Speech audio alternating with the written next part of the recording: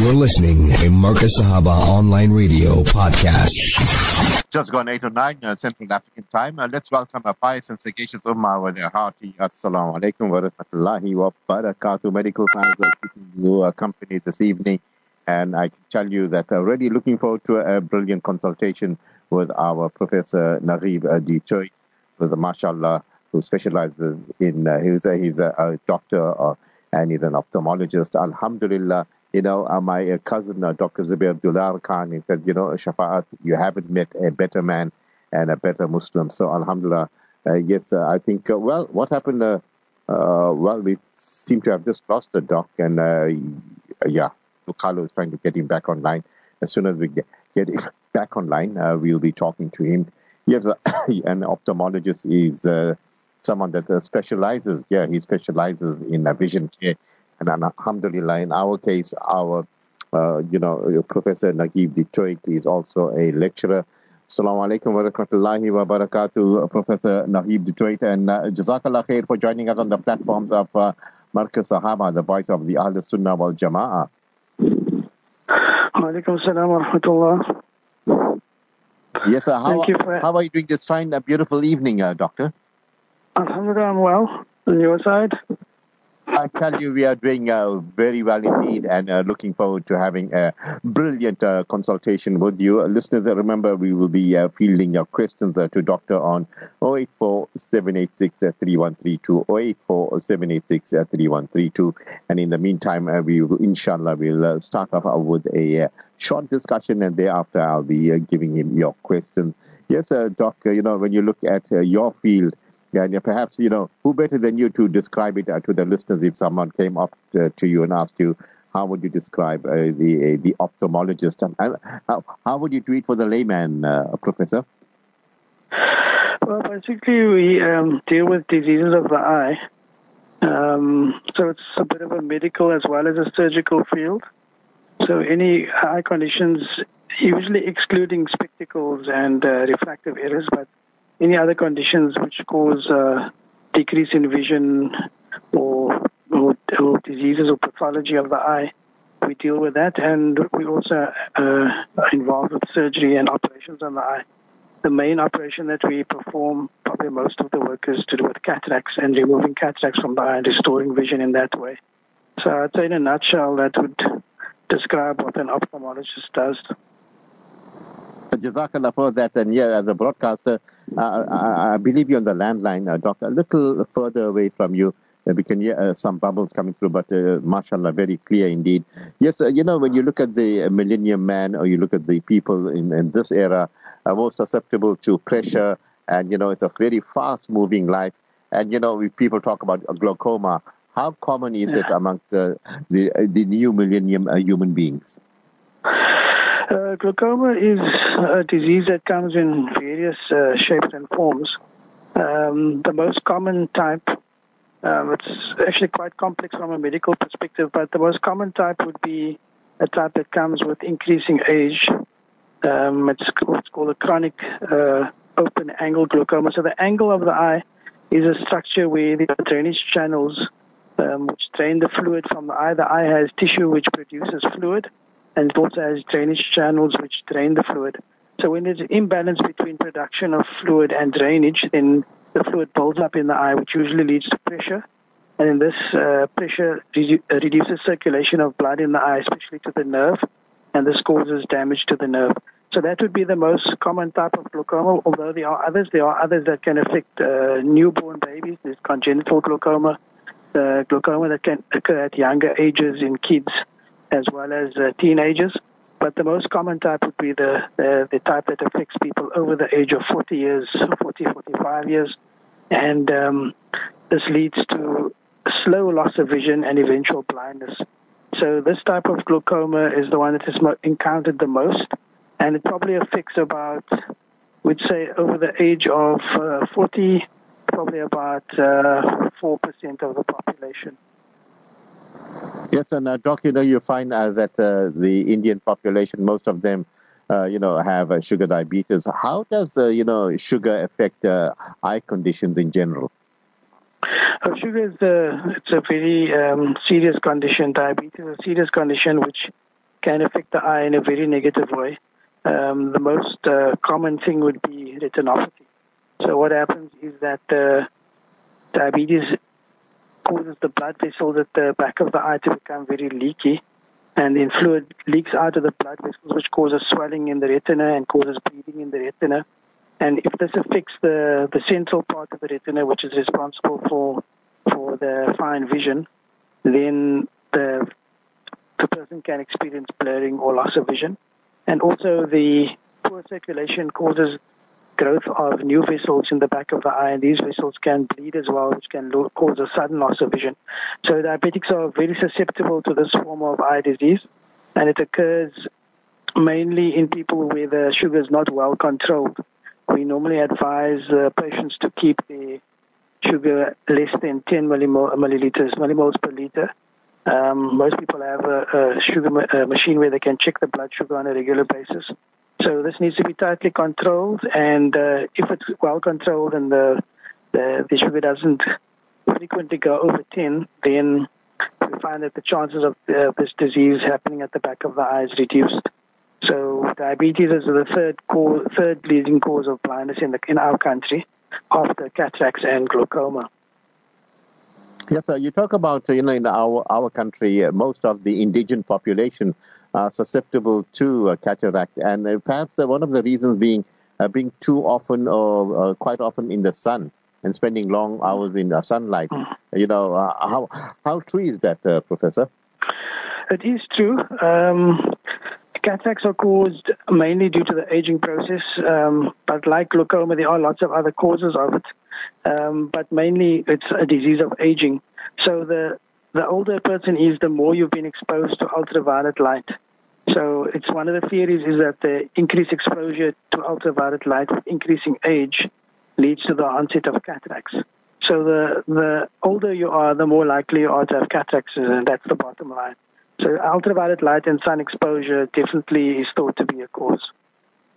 In the KZN region, we have this Al-Qadia hospital, and many other doctors get together and they go out into the locations of the informal settlement, and they, check people out for cataract and also give them treatment with the mobile vans. I think very noble indeed. And, as a professional Muslim, as a professor, as a doctor, a very noble thing. And I think the Medical Association should be, applauded for that. Your comments, perhaps a comment from you. Yes, we have been, we call them cataract tours or blind tours, where people go out to mobile clinics and operate on people who don't have access to healthcare. And it is, it's a life-changing operation. It's a very cost-efficient operation. People who are blind from cataracts become non-productive members of society. And when they undergo cataract surgery and can see again, within a few days, they can become productive members of society again. So it definitely has a role to play. But there has been a move more recently away from mobile clinics and trying to set up centers where patients can be brought in to the centers to have surgery, because this, in the long run, is more sustainable and probably more cost-effective than sending mobile centers out, where the follow-up for patients may not be as good. Once the operation's been done, then there's not much follow-up that takes place after that. But if patients are bussed in or brought into centers where, and these can be in rural areas or district-level hospitals, then the sustainability and the quality of care is actually improved. Alhamdulillah. And, Professor, I've heard terms like, crying tears of blood. But I really believe that, there's capillaries in the eyes of those veins, if they burst, then you can literally have blood flowing out of your eyes. Could you fill us in? Can you just repeat that? People say, he's crying tears of blood. And I believe that they are, veins or capillaries in the eyes. If they burst, and the blood can come out. Yeah, no, that's something that really, really happens. I mean, when there are certain conditions that can cause tears of blood. They're mostly to do with the tear ducts themselves, the channels which drain the tears from the eye. So sometimes the tear gland or these channels can be affected by tumors, for example, And if these vessels on these tumors rupture, then you can have tears of blood. But it's not something, it's an expression, I think, which is probably not really true, because it's not an emotional thing that causes tears of blood. It's pathological, like serious problems for the eye that can cause tears of blood. Jazakallah khair for that. I'm glad we brought that up. And, whilst talking to you, Doctor, I feel so, Professor, I feel so calm, cool, calm and collected. An anecdote comes to mind where Hazrat Ali said, Radiallahu anhu, he said, man is an amazing creature. He speaks with a lump of flesh, sees through layers of fat, and hears through pieces of bones. And, it's quite an amazing thing. In your eyes, and he says layers of fat. And, the karamat and the qudrat of Allah subhanahu wa ta'ala is seeing through layers of fat. Perhaps you could elaborate on that, what a miracle the eye is, Doc. Yeah, the eye is an astounding organ. I mean, there's also that story, you mentioned that anecdote that comes to mind about the person from the tribe of Bani Israel who worshipped Allah for 500 years. And then on the day of Qiyamah will say that he wants to enter Jannah on the basis of his good actions. And then we know that we will all enter Jannah on the mercy of Allah subhanahu wa ta'ala. So this person, Allah ta'ala will order the angels to take his 500 days of ibadah, and on one side of the balance, and on the other side put the blessing of eyesight. And the 500 years of ibadah will be outweighed just by the blessing of eyesight. So the eyesight is definitely a miracle and one of the great favors of Allah subhanahu wa ta'ala on us. So the layers of fat that you're talking about, the eye is surrounded by fat in the orbit.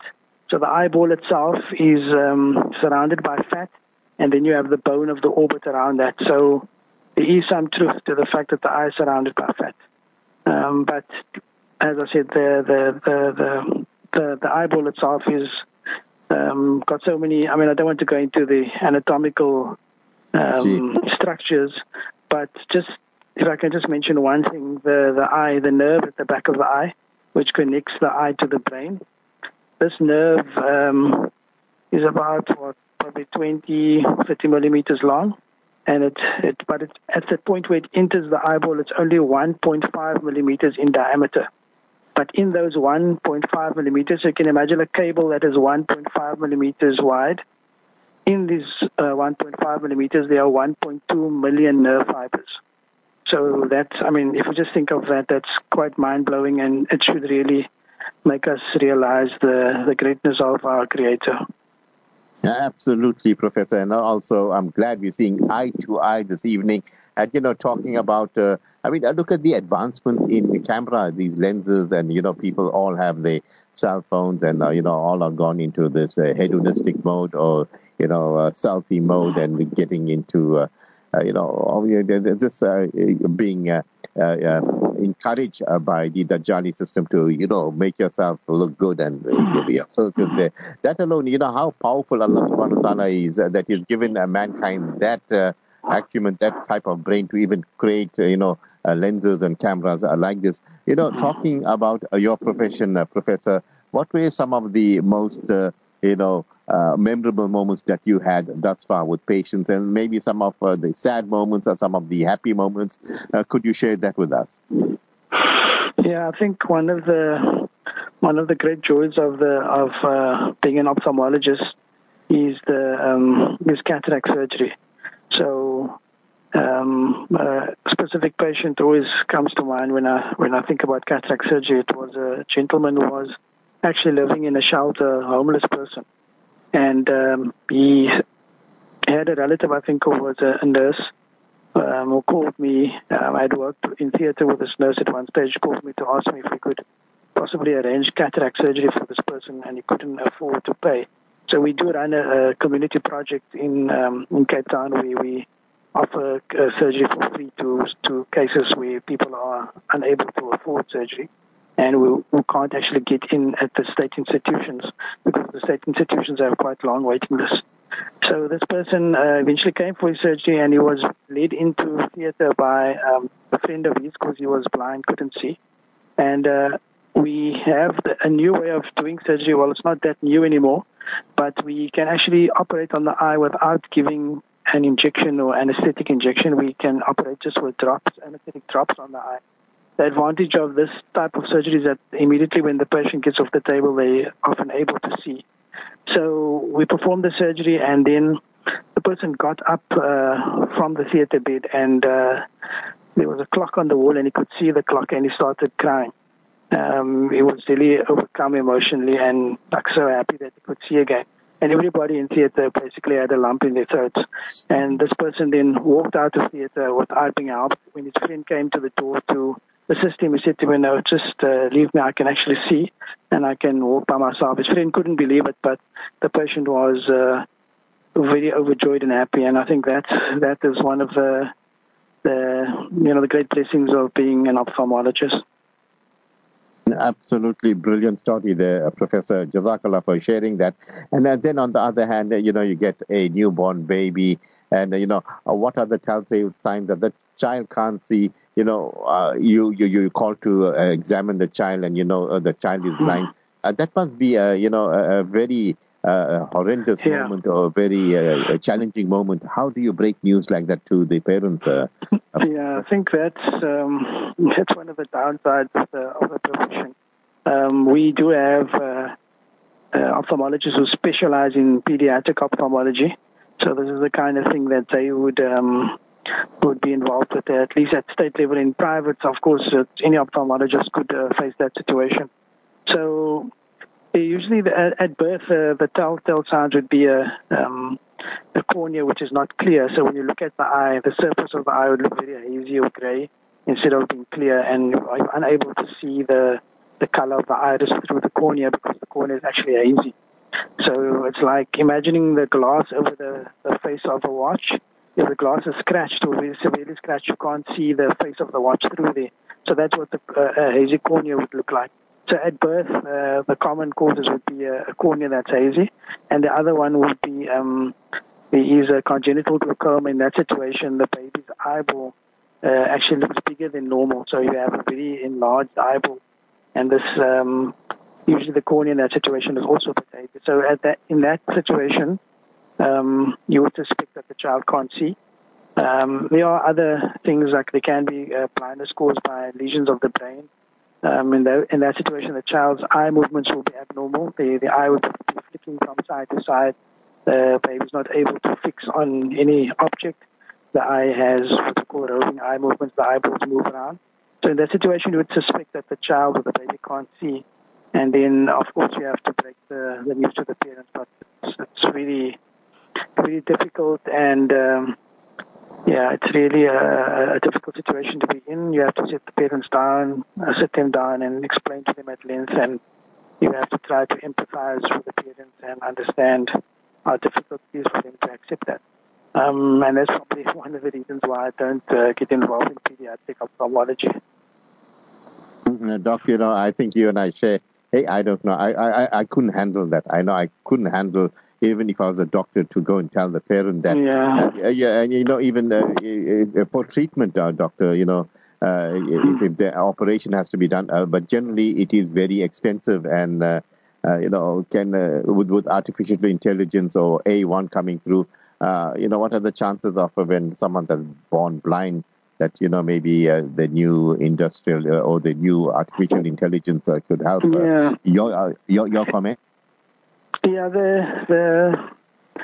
the only conditions that they can actually use artificial intelligence for are the degenerative conditions of the retina. So there are certain retinal degenerations which cause blindness, usually not usually at birth, but usually at a young age, maybe in the early years or the teenage years, and then it gets worse as the person gets older. So there have been devices developed where the electrodes are implanted at the back of the eyeball, and then this is connected to something outside the eye, which is then connected to electrodes on the brain. There are certain artificial eyes that have been developed in that regard, but the type of vision that is restored is not anything like what the eye can actually see in a normal person. These are usually just giving the person the ability to see shapes or color which improves their function tremendously, but it's nothing close to normal vision. I can tell you a fascinating conversation with you and a beautiful consultation. Listeners, I can see, Doc, I can tell you the barakah is flowing. There's lots of questions on the screen. And yes, listeners, 084-786-3132. What we're going to do, we'll go for a break. When we get back, inshallah, I'll be fielding these questions to our Professor Nagib Detroit, inshallah. Let's go do some shopping. You're listening to Marcus Sahaba Online Radio Podcast. 8:33 Central African Time, the program Medical Files, and our ophthalmologist, Professor Nagib Detroit, alhamdulillah, summa alhamdulillah, having a brilliant consultation with him this evening.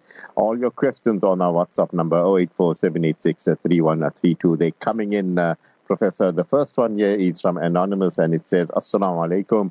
Jazakallah for hosting an ophthalmologist, Brother Shafaat. Once or twice a year, my eyes itches, and in the morning, it's a sticky matter comes out, which has dried in the corners. I rinse it with salt water, and 2 days it's okay. I don't know if it's my kajal stick or my cat's hair that is causing it. Professor? Yeah, I think the commonest cause of those types of symptoms would usually be what is called blepharitis.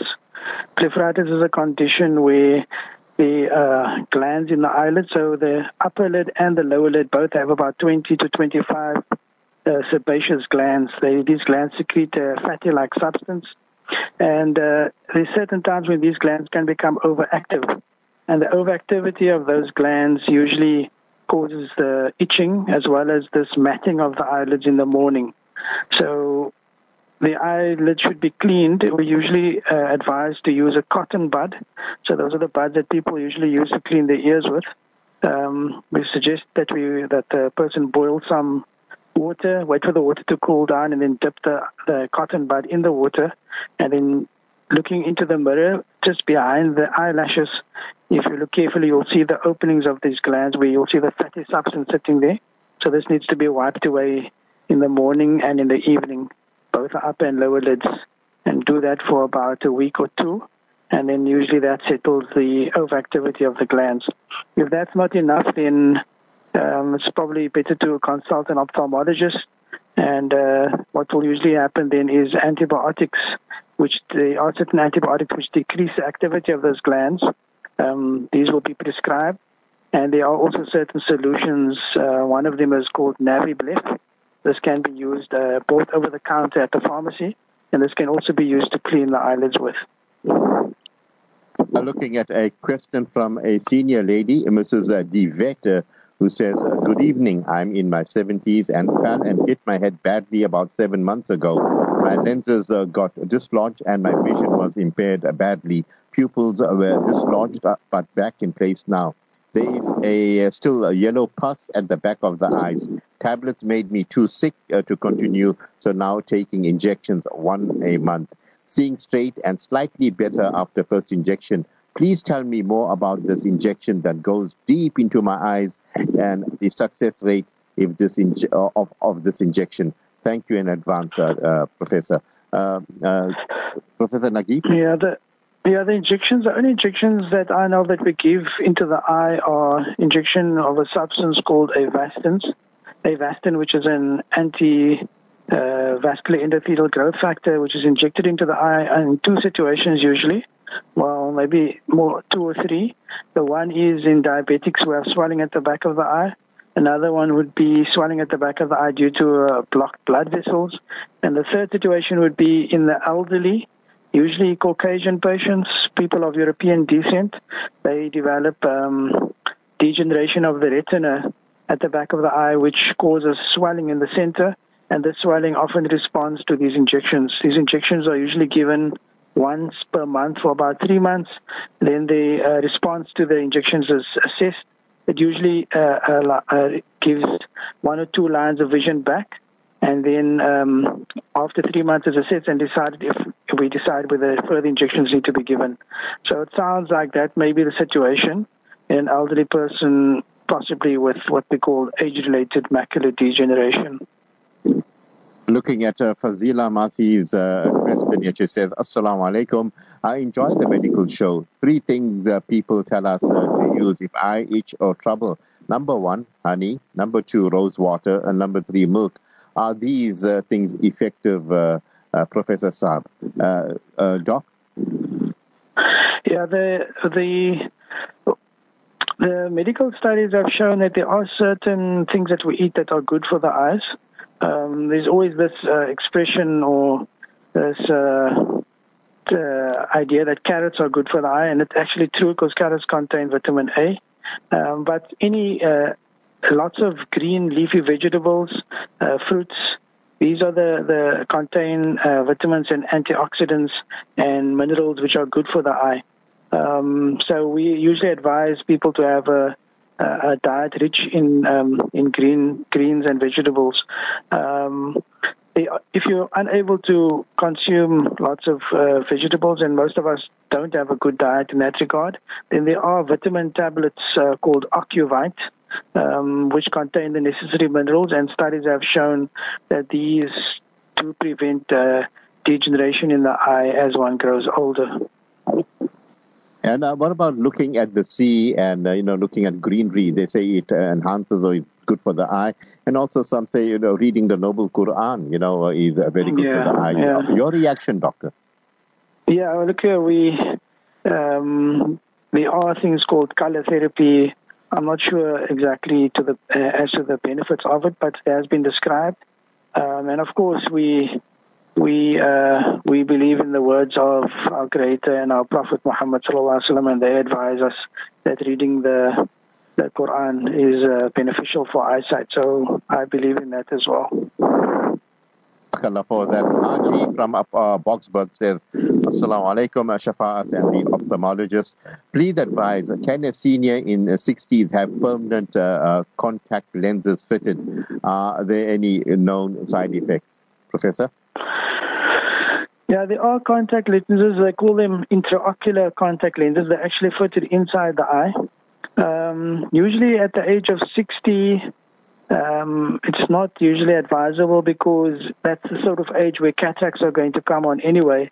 And these intraocular contact lenses do accelerate the development of cataracts.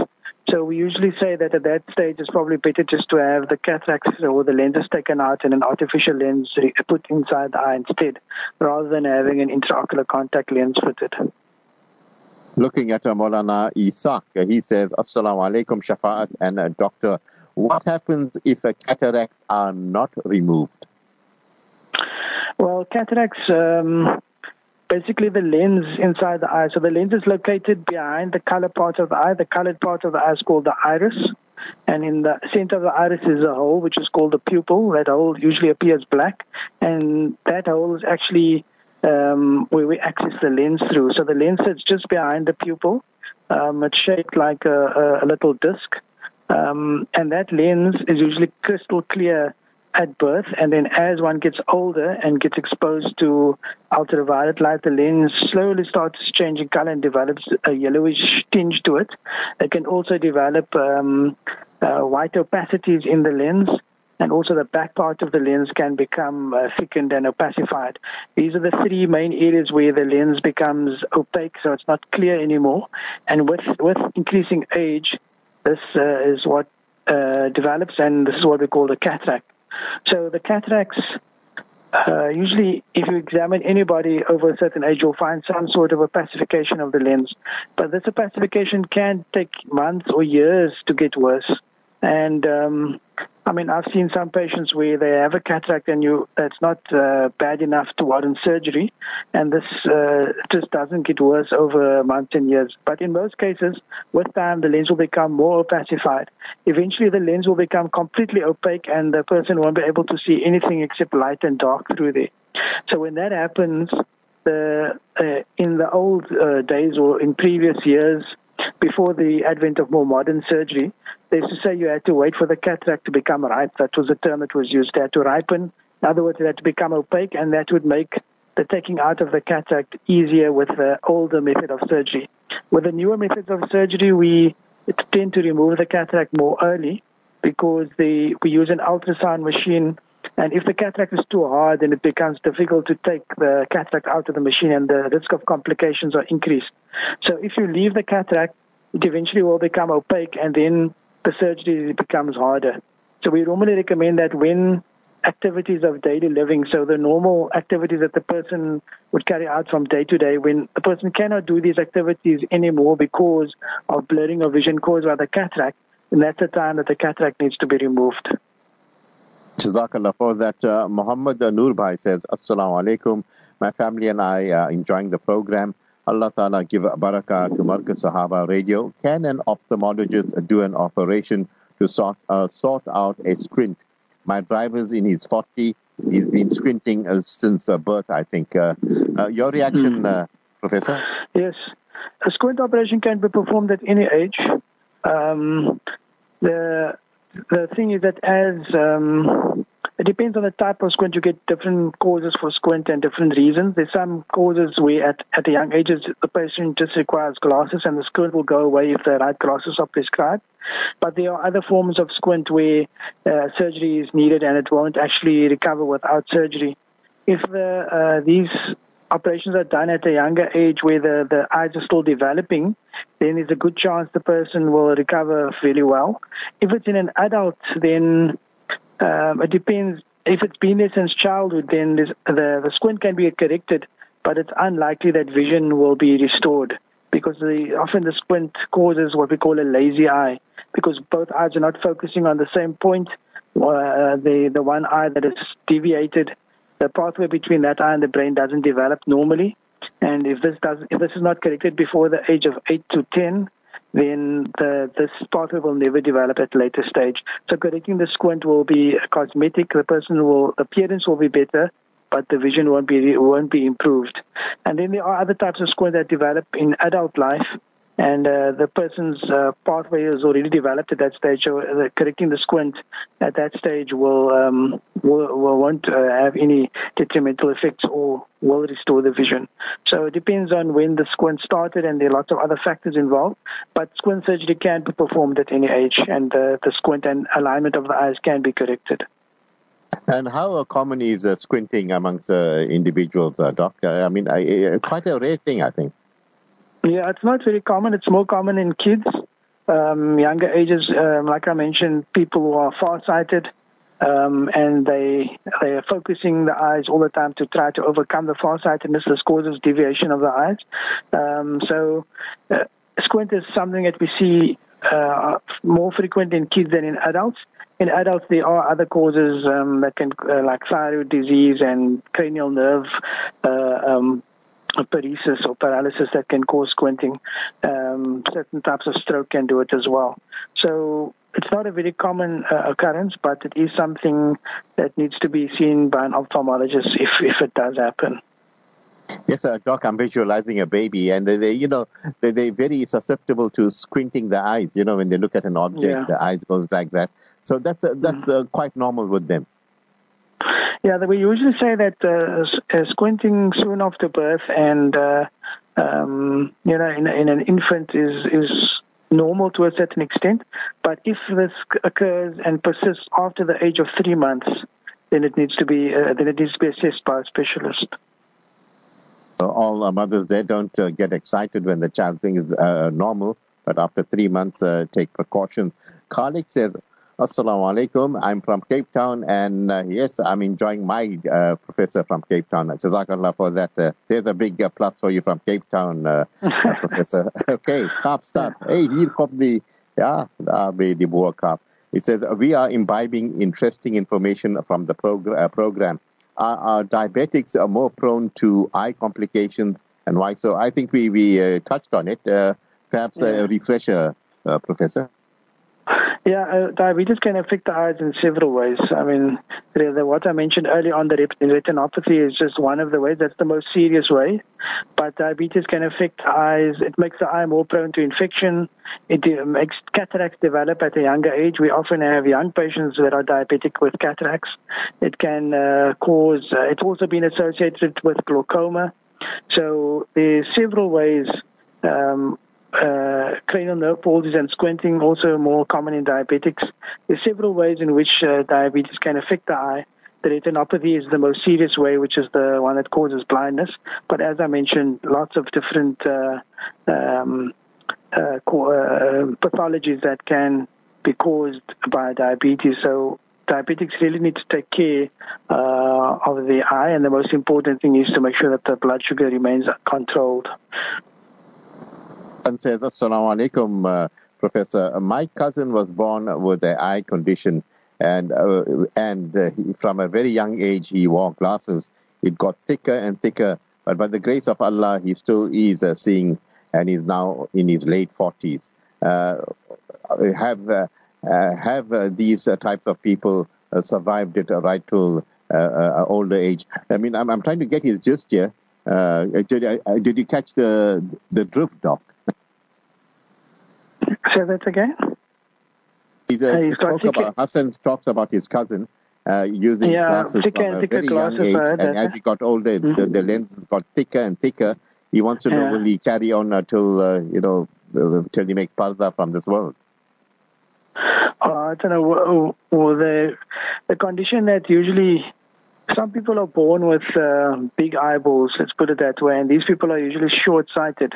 They usually require thick lenses, and as they grow older, the eyeball gets bigger, so the lenses become thicker as well. But this usually stabilizes usually around about the age of 25 to 30.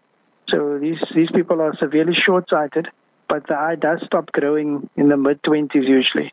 And then usually at that point, the short-sightedness will stabilize. I'm not sure what other condition this person's relative has, but I mean, they could be having some other syndrome, which is not coming out in the question.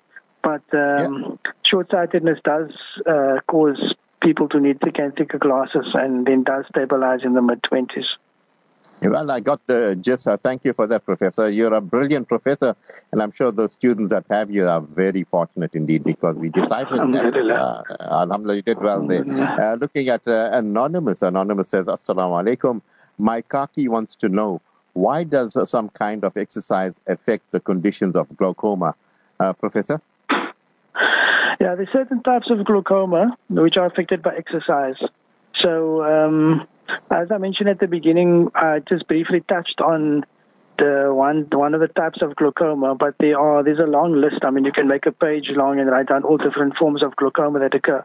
One of the forms is something called pigment dispersion syndrome. In that condition, the iris is bowing posteriorly and it touches the lens, and this movement of the iris causes the pigment, the color in the iris to be shed, and this blocks the drainage channels leading to glaucoma. So this condition has been found that when somebody exercises, then the flow of fluid in the eye increases and the movement of this pigment in the eye increases. And in that situation, the vision becomes blurred. So when the person exercises, their vision actually goes blurred under those conditions. So it's a very unusual situation. There are only about 2 different conditions in the eye where exercise actually brings on blurring or loss of vision. And this pigment dispersion syndrome, which is a glaucoma, a type of glaucoma, is one of them. Arun says, Assalamu alaikum. My family and I are tuned in from Durban North. Shafaat and the doctor are doing a great show. Jazakallah khair for that. I once heard... Hello? People said due to stress. If that happens... Doc, can you hear me? No, I just lost you there for a minute. Can you just repeat that question? All right, I'll repeat that. Harun says, okay, they're listening to us. He says he once heard of a man whose eyes actually fell off. People said due to stress. If that happens, what should a person do? It's a scary thought, Professor. Which fell off? His eyes? Yeah, his eyes fell off. And what should the people do when that happens? His eyes fell off. The only time I know of, I've seen eyeballs actually, we call it prolapsing or coming out of the orbit. Yeah. That only happened in people with severe thyroid disease. I've seen eyeballs almost popping out. And the only other time we really see it is in psychiatric patients where they actually gouge the eyeballs out. I mean, those are the only two situations where I've seen eyeballs actually coming out of the socket. And of course, it can happen with trauma or severe injury to the eye. It also can happen, but it's a very, very rare occurrence and something that we don't often see at all. Well, I know when the shoulder is dislocated, they push it back in. And what happens in that case, Professor?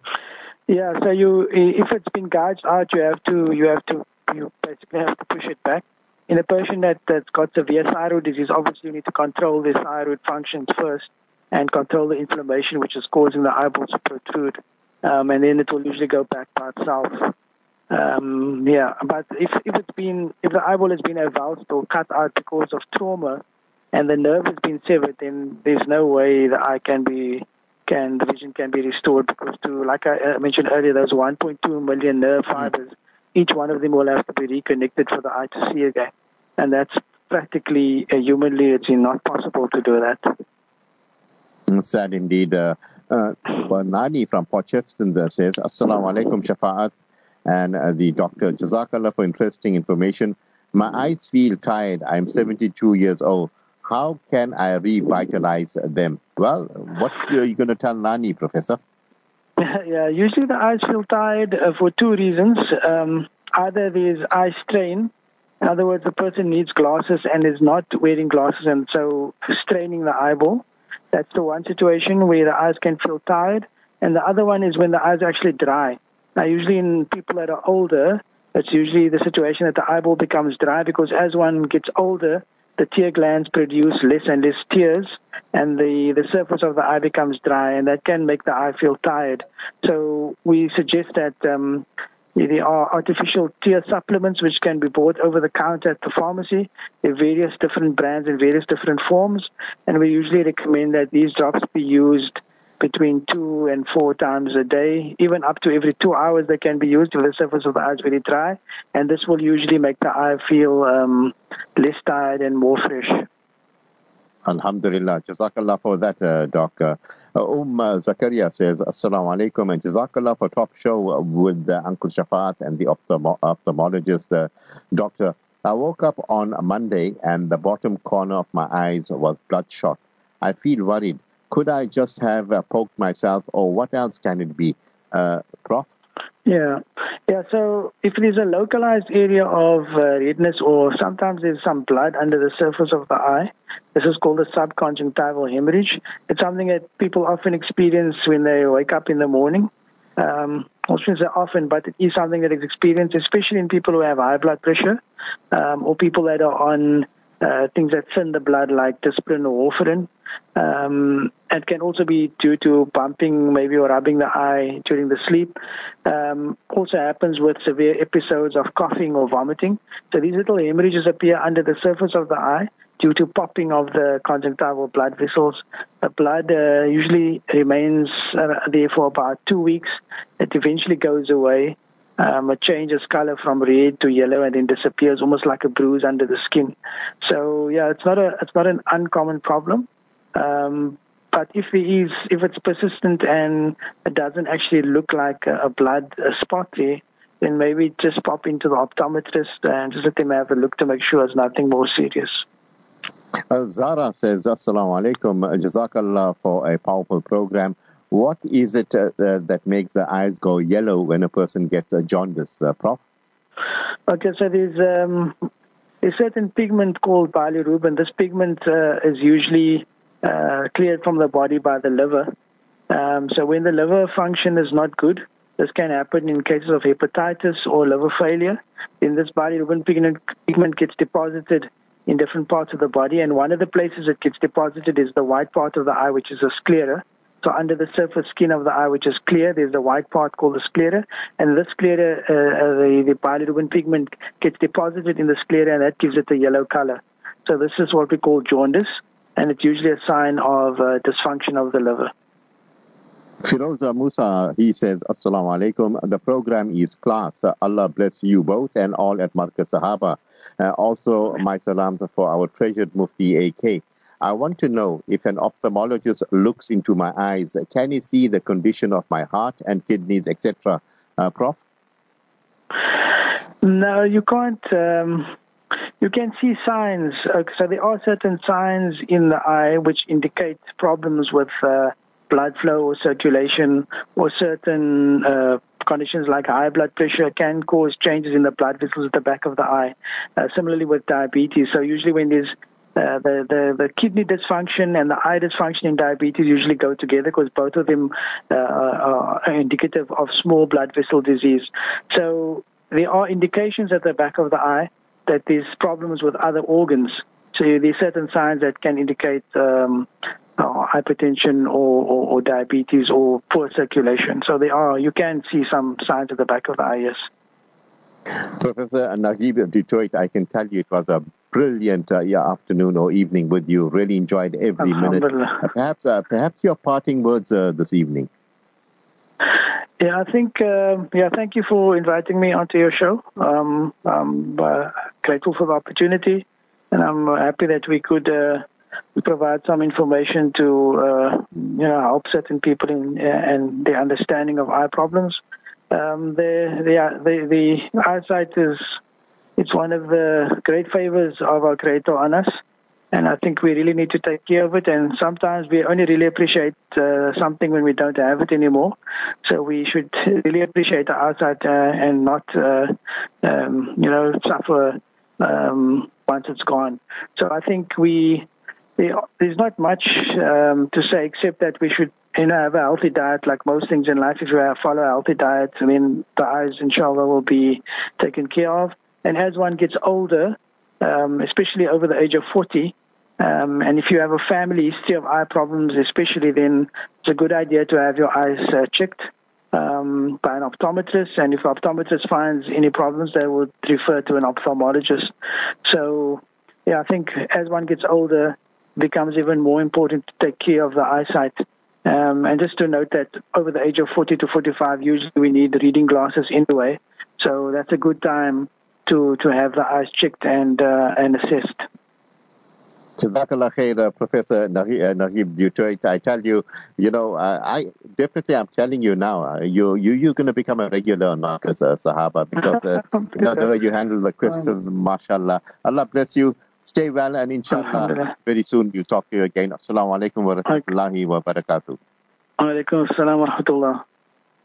Yes, I can tell you, listeners, Jazakallah khair for all your questions that had come through, and already made for a fascinating evening with our Professor Nagib Detroit, who's also a specialist in ophthalmologist, lecturing at the University of the Western Cape. MashaAllah, Allah bless him and keep him.